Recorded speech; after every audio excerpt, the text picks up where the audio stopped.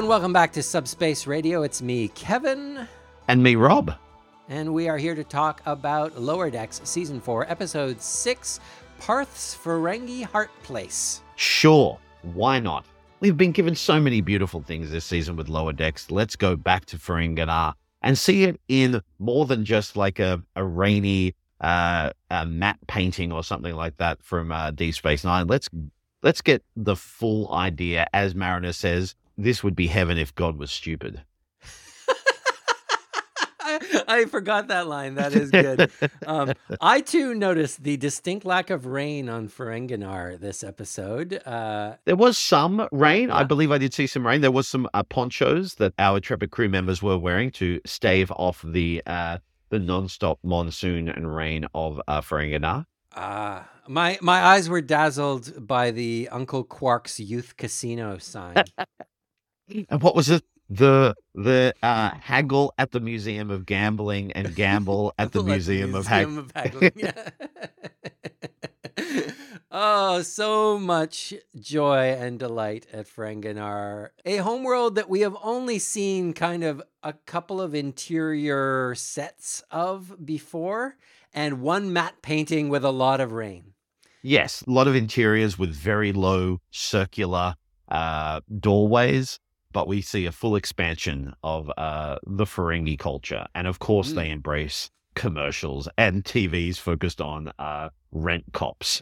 Just like Orion earlier this season, I now realize that this had to wait for Lower Decks because it is a comedy society in some respects. And so choosing to show it to us as a cartoon for the first time or in animated form for the first time allows them to go there and go deep with all the delightful details that probably would not work quite as well in a live action series. Well, yes, the groundwork for the Ferengi culture was really built up in Deep Space Nine, so much so fans would always go, oh, it's a Ferengi episode, you can skip that. But no, there are some good Ferengi episodes out there. But that's just you wait. I may surprise you with the episode of Ferengi culture that I have brought to discuss today, Rob. I'm very interested to see which one you have. Not as skippable as we might think, some of those early ones, I think. Excellent. How did you find this trip onto the Ferengi homeworld? Well, yeah, delightful from beginning to end. I do have to say, I was hoping that you would recognize the title because I have learned by reading the reference that is in the title, and I thought, that sounds like something that Rob might know something about.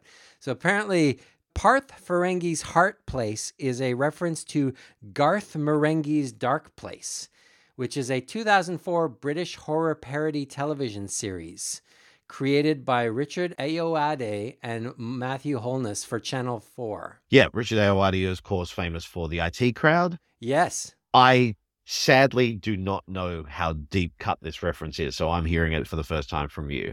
Yeah, I think I need to go and watch this thing, but it is bizarre. It sounds like kind of a parody of the Twilight Zone or something. It is a short series that is presented as if it was a set of lost episodes from a previously canceled horror anthology, right. Is my understanding from reading the Wikipedia page. But boy, reaching into your deep bucket of things you're a fan of and pulling that out to reference in a Star Trek title, I'm kind of like, okay. I would say 99.999% of people who see this Star Trek title would go, that's weird. What's going on there? Sadly, I am one of those people. I will need to do a deep dive like you have done. So I feel ashamed. Yeah, bizarre one. This episode did, of course, have the return of Rom and Lita. Yes. Great to have them back, the original actors. It was one of those sets of characters that I think I didn't realize I was wanting to see what happened next to them or where they were post DS9. That was such a delight, our visit to DS9 last season, of like getting to see these characters in the after times, the happily ever after period of their lives. And especially with Deep Space Nine, because it doesn't end that happily at all. No. And getting to see Ram and Lita leading Ferengi culture into a bright new future was great to see. And yet, They aren't that changed. They are clever, deceptive negotiators for a good deal, just like any good Ferengi should be. Rom is the Grand Nagus, but he's also a Union man. Let's not Yeah. forget that. We had quite a few stories this time. We had I'm not sure which the A plot is. What we had the negotiation plot. We had Tendi and Rutherford having to pretend to be a couple. Oh, that gave me life. That was so good. We had Mariner catching up with an old Ferengi friend who first appeared in season 1. Yes, continuing to grapple with her demons. Yes, she is repeating the same story again, but doing it in a bar fight, which was kind of frustrating. And Boimler being suckered in by commercial television. Will they or won't they? His moment where he goes, they just lied in a commercial. That's hilarious. Yeah, absolutely. The negotiation plot, I don't know if this is what's needed, but it is kind of bothering me this week that we can't seem to decide whether Captain Freeman is good at her job or not. In one episode, she's screwing up a thousands-year-old computer by not taking advice from her own crew.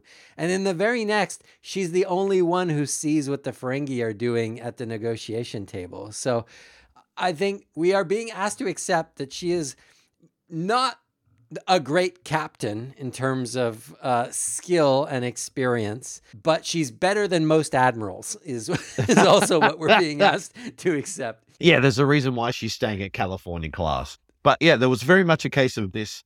There's a lot of familiar tropes. So that for me was a very classic sitcom-y type setup where you have to achieve something. The person in charge is actually not as smart as the person who could be doing it. And then right at the end, it flips around. That was classic sitcom-y structure. The same thing with Tendi and Rutherford.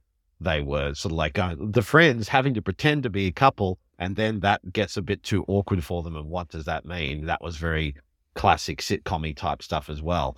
Yeah. And then we were treading the same ground with Mariner and Boimler. That was a bit of a classic cliche as well. Again, he wants to do all this other stuff, but he's drawn into a lot of stuff. So for me, it was very much filled with nothing but, in many ways, cliche sitcom-y type stuff. Yeah, and all of them reset at the end of the episode as well, which for me, that is the only thing that I wanted more from the Rutherford Tendi story, is seeing them like cross that line and then blush at the feelings they had for each other. I was like, oh, this is so delicious.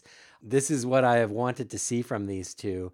But then by the end of the episode, they're like, whoop, okay, we fixed that. Let's crawl into the Jeffries tube together. This feels right.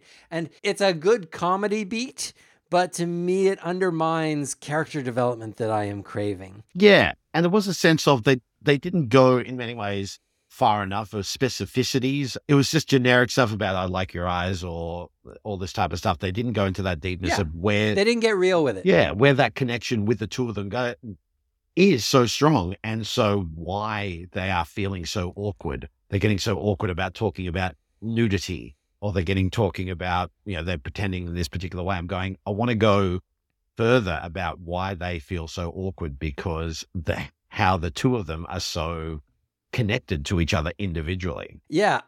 And I can't tell if I want that and they're not giving it to us yet, because they want to tell that story later, and they're giving us little crumbs, and eventually we'll get there over many episodes and seasons. Or if I am wanting something that this show just is not that show. Like maybe this show is like, we are not the big character arcs or relationship stories show. We are a comedy show. And so we're not going to go there. I'm reminded of the sitcom Friends.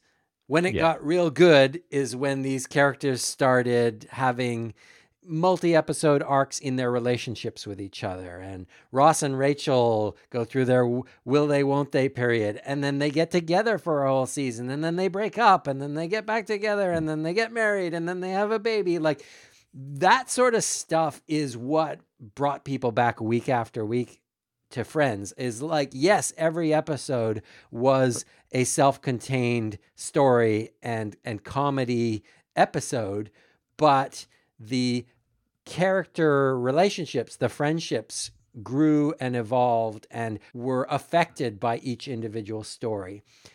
And we have a bit of that here in Lower Decks, but I can't tell if they are going to go all the way with something like a Rutherford Tendy will they, won't they story. They're definitely hanging a lantern on it by having Boimler watch a show literally entitled Will They, Won't They, about people who have unacknowledged feelings for each other in a workplace. Like, they know what they're doing there. They are telling us, we know what you want, and we are going to put it on a Ferengi soap opera to show you that we know what you want, and then we're not going to give it to you. So I kind of want to give them credit and say it's obviously deliberate. I hope they're going to get there eventually, but I don't know. I don't know if that would break Lower Decks to go the full Friends route. Yeah, I mean, to reference Friends again, I mean, one of the key plots as well in the final season was where it felt a little bit like jumping the shark with Joey developing feelings for Rachel and Rachel and then they kind of realized, no, this doesn't work. Yeah. We're just friends.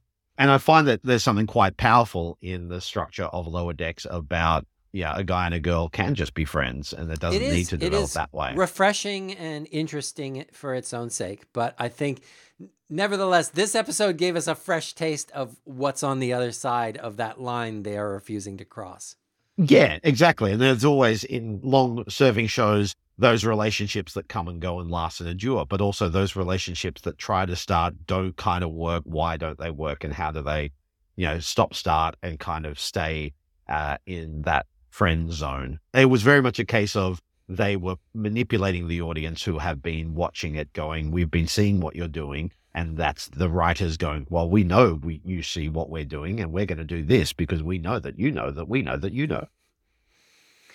Speaking of friends. So we journeyed to Ferenginar in this episode, and it prompted us to think, what other really great Ferengi episodes have there been in the past? We've certainly delved into some of them before in our explorations of Deep Space Nine, but let's go looking for us our favorite Ferengi episodes of whatever series. And Rob, I might surprise you this week.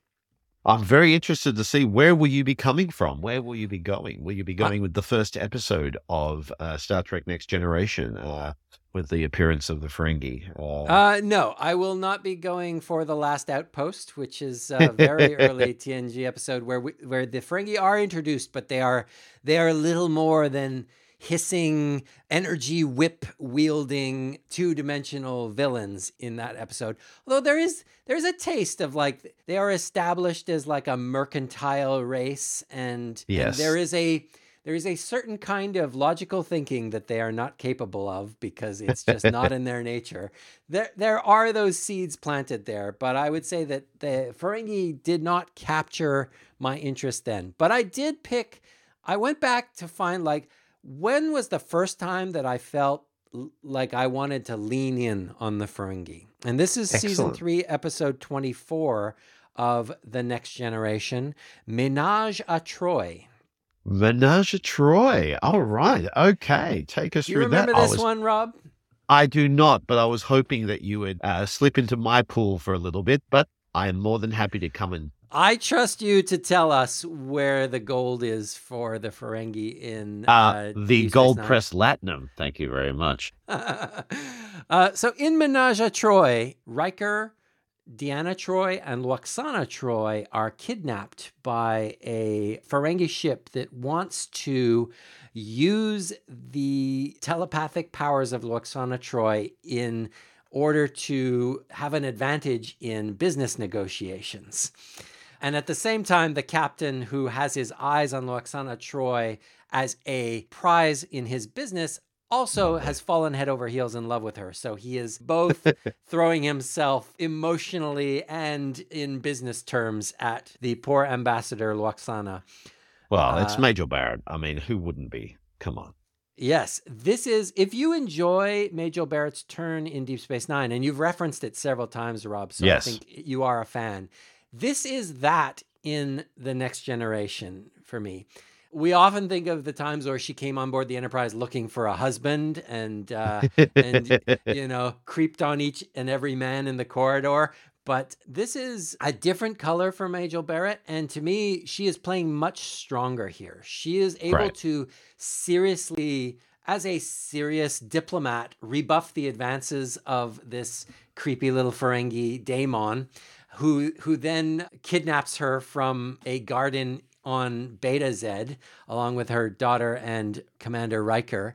And then she, along with Riker and Troy, they have one of those great escape capers where they play the aliens against each other or play their weaknesses. There's a great scene where Riker is playing chess with their captor, the Ferengi guard. And he's like, oh, if only I could get out there, I would be able to see the board better and give you a better lesson in chess. And the Ferengi's like, all right, but don't try anything, human. And he lets him out of the cell. And of course, Riker takes him down. But lots of good telepathy between Troy and her mother, Loxana.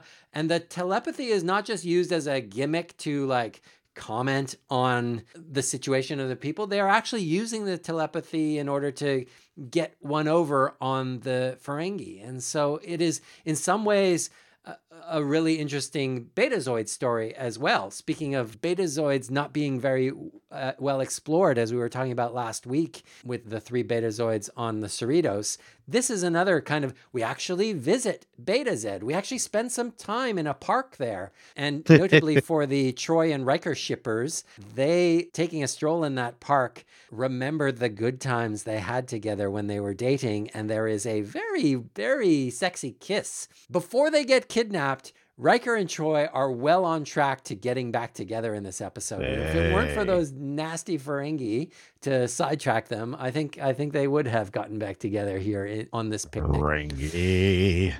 But yeah, one of the Ferengi officers is played by Ethan Phillips, who you know as our great chef Neelix on the Voyager. Well, we say chef in inverted commas. Oh yeah, technically. There is the introduction of Umox, the erotic massage of the Ferengi ears in this episode. Excellent. Yeah, Loxana just absently, as she's trying to sweet talk the Ferengi captain into giving up his command codes, she just starts absently fingering his earlobes, and he goes, "Oh, no one has given me Umox like this before." And there you go. That moment there was like, okay, the Ferengi are now fully formed as a culture. They are about love and business being intermingled and getting Umox wherever you can. Oh, look, it's a good culture if you can get it. I feel for me that this episode is like the exact halfway point between where the Ferengi started, which was an attempt to create the recurring villains for the next generation. Way back in the last Outpost. And it didn't quite work out. It didn't quite work. But that was the intent, is like, these will be our Klingons. And it's halfway between that and where the Ferengi ended up in Deep Space Nine is almost like the clown or the comic relief of that very dark story. And here you can see everything that they would become in Deep Space Nine, but it is also still connected to the creepy, finger waggling parody of a stereotype that the Ferengi started as. And so, it's a great one to revisit, I think. Excellent. I have to definitely give that a watch because, my experience is definitely Deep Space Nine and beyond. What have you got for us, Rob? Well, I've got, in many ways, the most Ferengi of Ferengi episodes. Deep Space Nine, of course. Season 6, Episode 10, we don't just have one Ferengi. We have a magnificent 6 Ferengi. What an episode. The Magnificent Ferengi is the most Ferengi of episodes that you could possibly imagine. It's right there in the title. Yep. We have Mugi has been captured by the Dominion. We are in the heart of the Dominion War, and Quark has been given orders by the Grand Nagus to go and form a negotiation to get her back.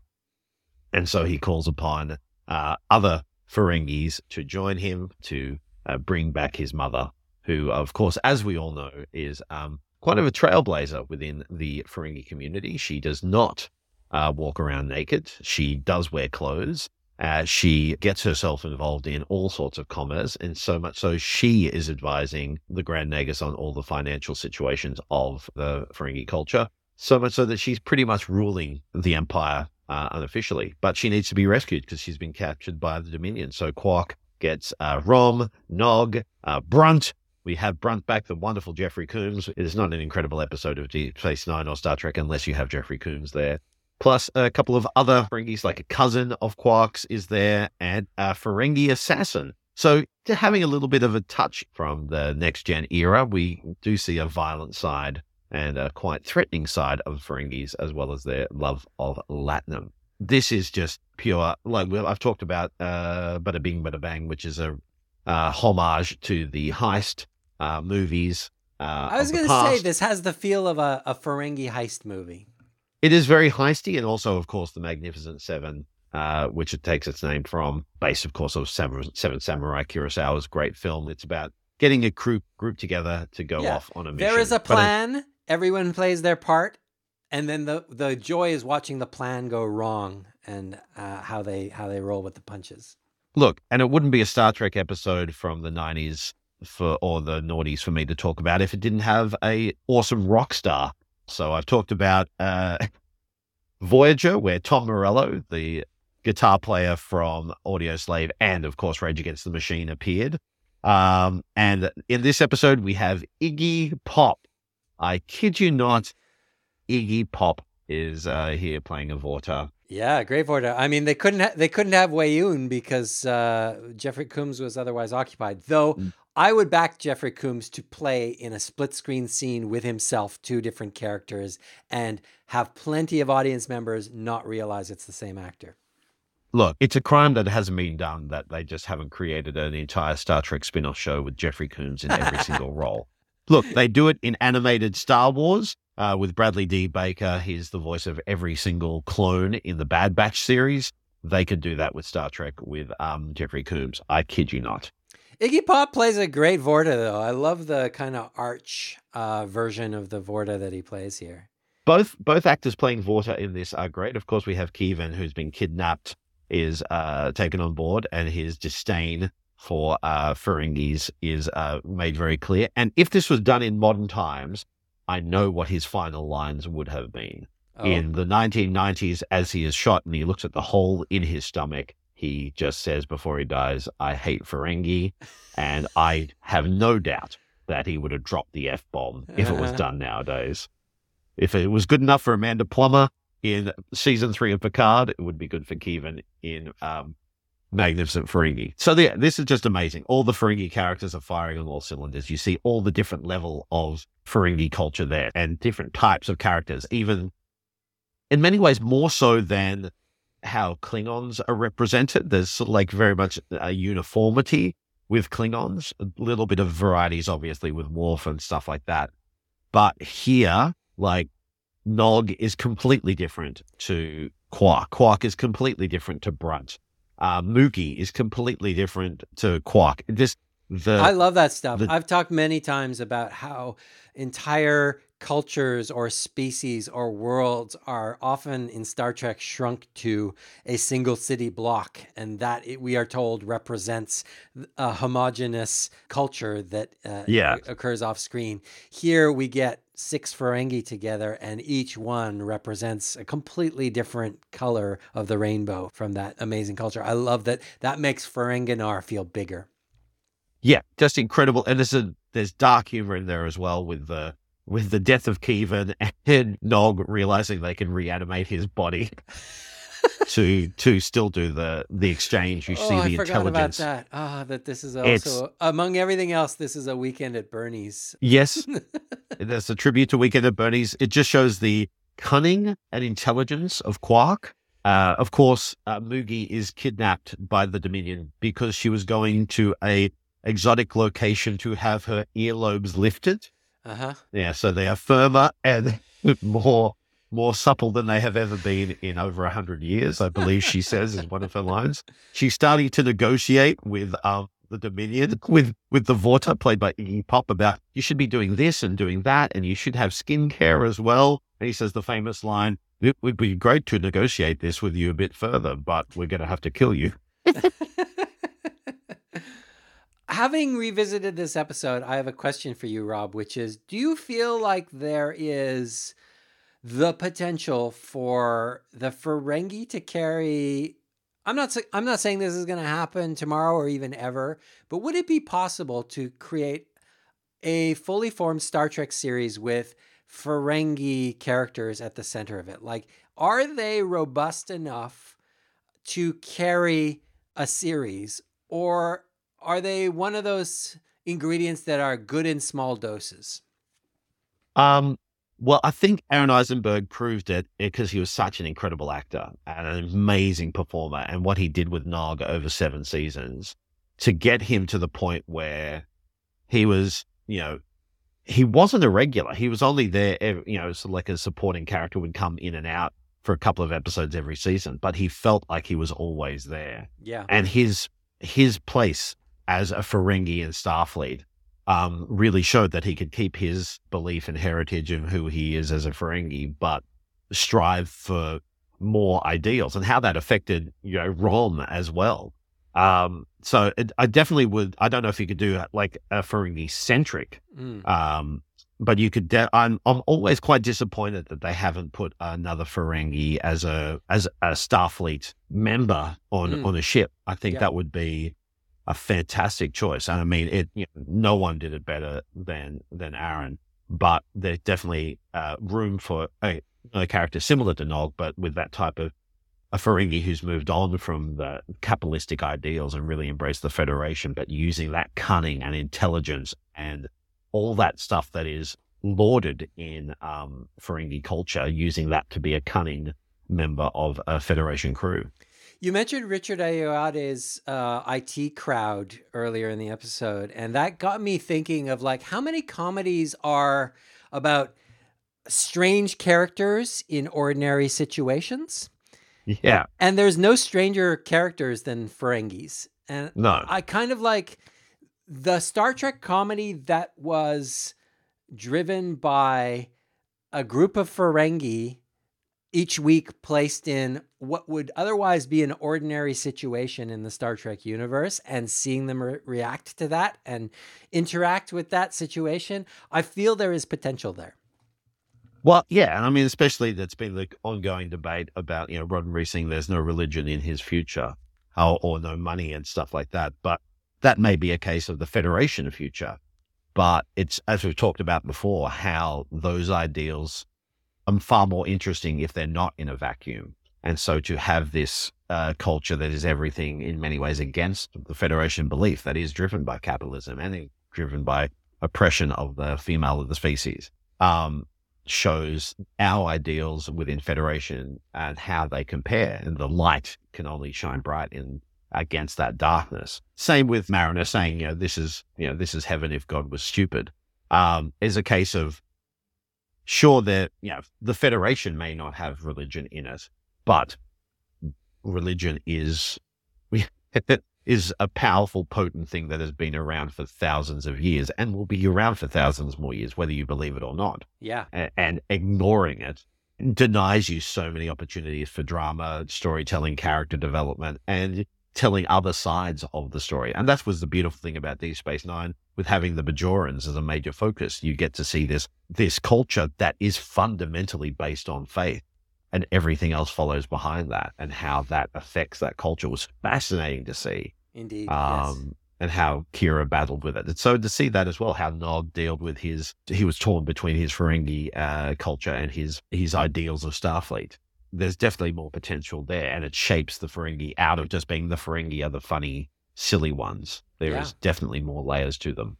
All right. Well, it was there in the title all along. The Magnificent Ferengi is the best Ferengi episode of Star Trek Deep Space Nine, if not of all of Star Trek. I believe it is. But yeah, this visit to Ferengi on Lower Decks this week was maybe we'll call it a close second.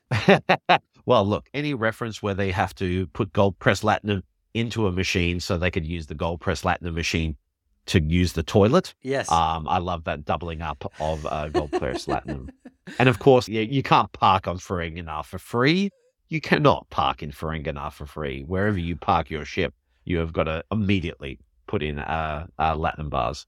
I am told also that Quark's Federation Experience bar that Tendi and Rutherford go to its design is based on Star Trek: The Experience from Las Vegas. Yes. The Ferengi bar that you went to at the end of that theme park ride into Star Trek. There's a wonderful documentary on one of the DVDs. I think it came out with the DVD box set years ago, and I still kept that even now. I've got them all on Blu-ray.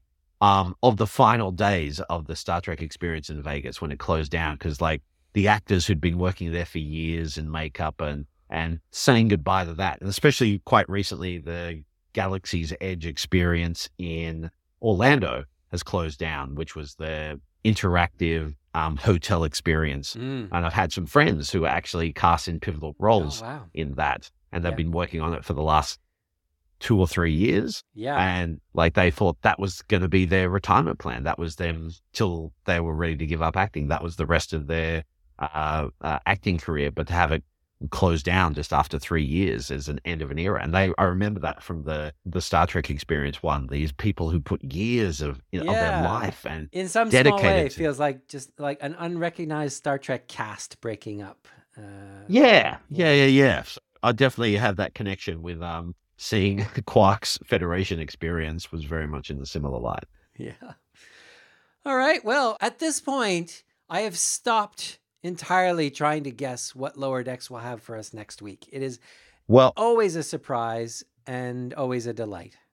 Well, last episode we did sort of like bring in back to the arc that's happening, and we found out a little bit more this time that there was an interesting twist in the cold open there of the Ferengi who had apparently made a deal with that ship to come and they told us we would make lots of profit, and him saying, oh, they're right on time. So it is suggesting that this is not an implacable, a completely alien foe, that this is a presence or a force that is able to cut a deal with a traitor on board a Ferengi ship is really interesting. And unlike previous episodes where they just happened to come across it, this ship, the ship that we have seen for the last previous episodes, actually transported into that space, warped out into that space and came there specifically to meet the Ferengi ship. So we're definitely seeing... We're getting more. Yeah, little bits here and there. So I thought we'd finish off the episode like we did last week with a little bit of a hint on the arc that's happening. Indeed.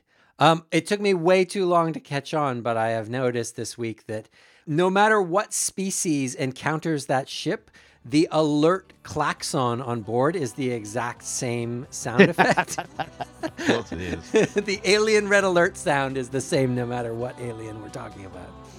Excellent. It's the universal translator. It just translated it to the same sound.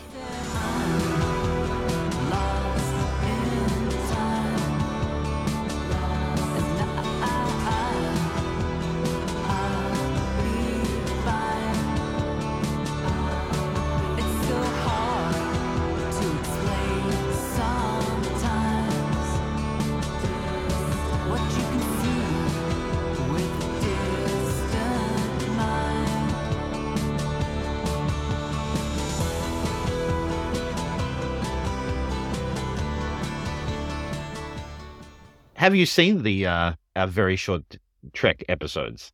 I have seen all of the very short Treks, and what a roller coaster of strangeness. Look, I think there's 2 that we haven't discussed. So there was Worst Contact, and I don't think we've discussed anything except that very first one with the skin a cat. Oh no, I think we did talk about the hologram one where there was a hint of the Prodigy cast in there. Yes, that's right. What have you thought about our last couple of very short Trek outings? Worst Contact did what it said on the tin. It was incredibly gross and disgusting. We never talked about Holiday Party, though, I have to say. And Holiday Party is a weird one where Spock is like screening bloopers for the rest of the crew. Yes. I don't know. I feel like it's one that gets funnier with rewatches. The first time I watched it, The stuff he was showing was so shocking and offensive that I was the screaming crew member running out crying in the background. That kind of spoke to my reaction from the first time I watched it. But I have to give it credit. The more you watch it, the more you become desensitized to the trauma and find the funny. I mean, yeah, seeing half a crewman transported into is one thing that sticks into the memory, and it Yes. would take multiple watches to be able to get past that and to find out just how wickedly funny it is. And Ethan Peck, again, as you said, MVP, putting himself out there and doing an incredible job. Yeah, but this last one of Walk Don't Run, which culminates in the jam session with Riker, Scotty / Ringo Starr. I did not see the resemblance until now, and Sulu, of course. 3-part harmonies with Tendi. Yeah, narrated very capably by Tendi, and wow, it's a journey. I think it's at least twice as long as the others, or at least it feels it. That they did the whole song. They did. I think they just do like a verse and a chorus, but they're going, no, they've gone to a bridge. They are really packing in this whole song, and let's hear those 3-part harmonies multiple times. Look, I'm going to say it, Rob. It's not going to be popular, but I'm going to say it. This is the best musical episode that we've had of Star Trek this year. Look, anything where they sample George Takei going, oh my, and repeating that over and over again. Yeah. I will always, and having Sulu and Riker walk in with their musical instruments going, we're here to jam. Yeah. It's a cheap laugh, but the half explosion cut off to the credits at the end will never not be funny. Of course, some of our favorite, I do in inverted commas, characters from the animated series, and we have not seen since, our 3-armed and 3-legged crew member. Yeah. Eric's played by Jimmy Doohan in the animated series, so it was weird that we had Scotty played by an actor who is not Jimmy Doohan in this episode. And if they were really playing to fans, they would have had the same actor play both of those voices because that's what it was in the animated series. So yes, they were ridiculous and silly, and I particularly liked Worst Contact, where they are the grossest people ever and put their fish head casseroles into the microwave. Oh, yeah, that was the worst one. I don't even want to spend time on that one. It had some redeeming characteristics, but as soon as it was like, oh, that's where you're going, okay, I think I'm done. Yeah, we're done. Yeah, just blow up the warp drive and get the hell out of there. Yeah, my summary is I'm glad they ran the experiment. There were a couple of chuckles in there, but I'm also glad it's done. I won't be hanging out for the next run of Very Short Treks.